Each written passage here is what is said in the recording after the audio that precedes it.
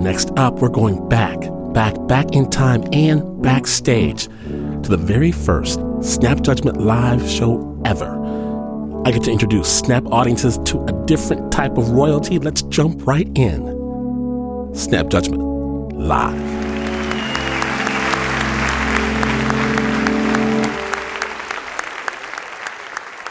Our next performer, next guest here tonight, her great-great-great-grandmother was the last person in Scotland burned at the stake for being a witch.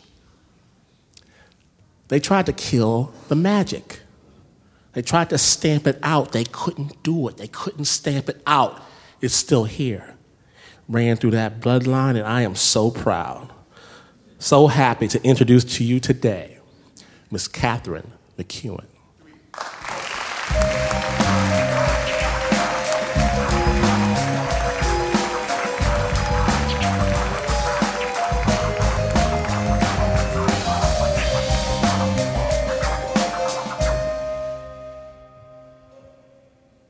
When I first moved to America, I realized pretty quickly that I could fool everyone into thinking that I'd grown up like the Queen.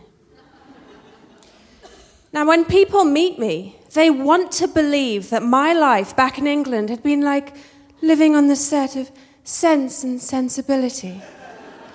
When in reality, where I grew up looked more like the set of The Wire. Now, the person responsible for this illusion is my mother. Raising 5 kids in a 2.5-bedroom house next door to a gas station in a town voted worst place to live in the UK 4 years in a row, it's difficult at the best of times. But raising those 5 girls so that someday they might grow up and fool people into thinking that they were the Queen, that is a monumental task.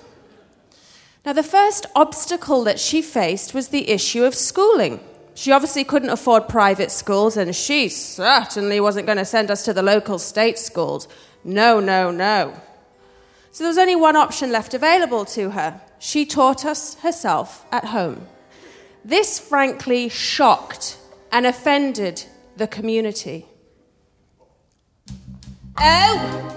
So our schools aren't good enough for your kids then, Mrs. McEwan? You think your kids are too bleeding good for our schools, do ya?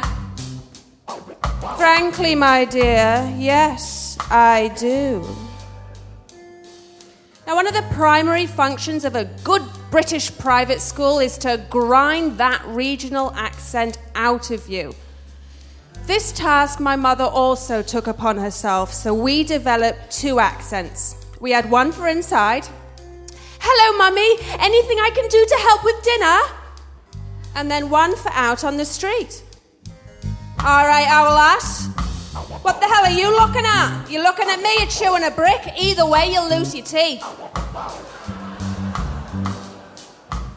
You see, speaking posh in my neighbourhood didn't go down so well.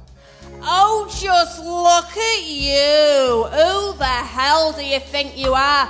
You think you're so good, don't you? Get off your high horse.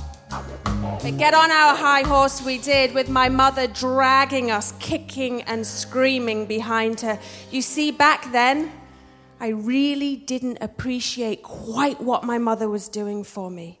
I hated being an outcast. I mean, I tried everything I could to fit in. I started smoking at 12. I couldn't wait to start smoking. It wasn't a question of if, it was a question of when. When the hell was someone going to offer me a bloody cigarette? But I'd barely lit that thing up. I mean, I hadn't even, exhaled my first puff, and the word got back to my mother. Hey, Mrs. McEwan, we saw your daughter smoking. Not so good now, are you? Maybe if you'd sent her to school, maybe she wouldn't be smoking. You ever think of that?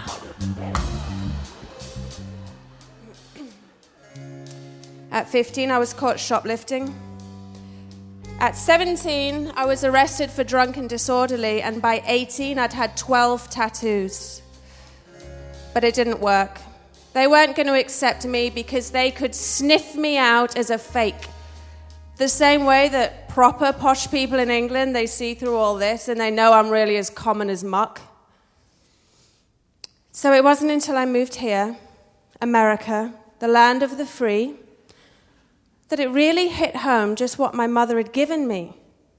You see, I'd received a letter from my best friend from back home, the one I'd gone shoplifting with, smoked my first cigarette with, got my first tattoo with, and she was writing to me from her little council flat, telling me all about her 3 kids that she had by 3 different dads, and how this time she was going to kick out that lying, cheating, violent, abusive boyfriend once and for all, and get clean and sober, and maybe even get it together and join me out here in the US of A. And by the way, did your mother sell the house? My mother had sold a house. A few years ago, she finally saved up enough money, and now it was her turn to fly the nest. She moved to the south of France, bought herself a nice big house in the country. And last time I visited her, I saw she was doing a pretty good job of fooling everyone into thinking that she had also grown up just like the Queen.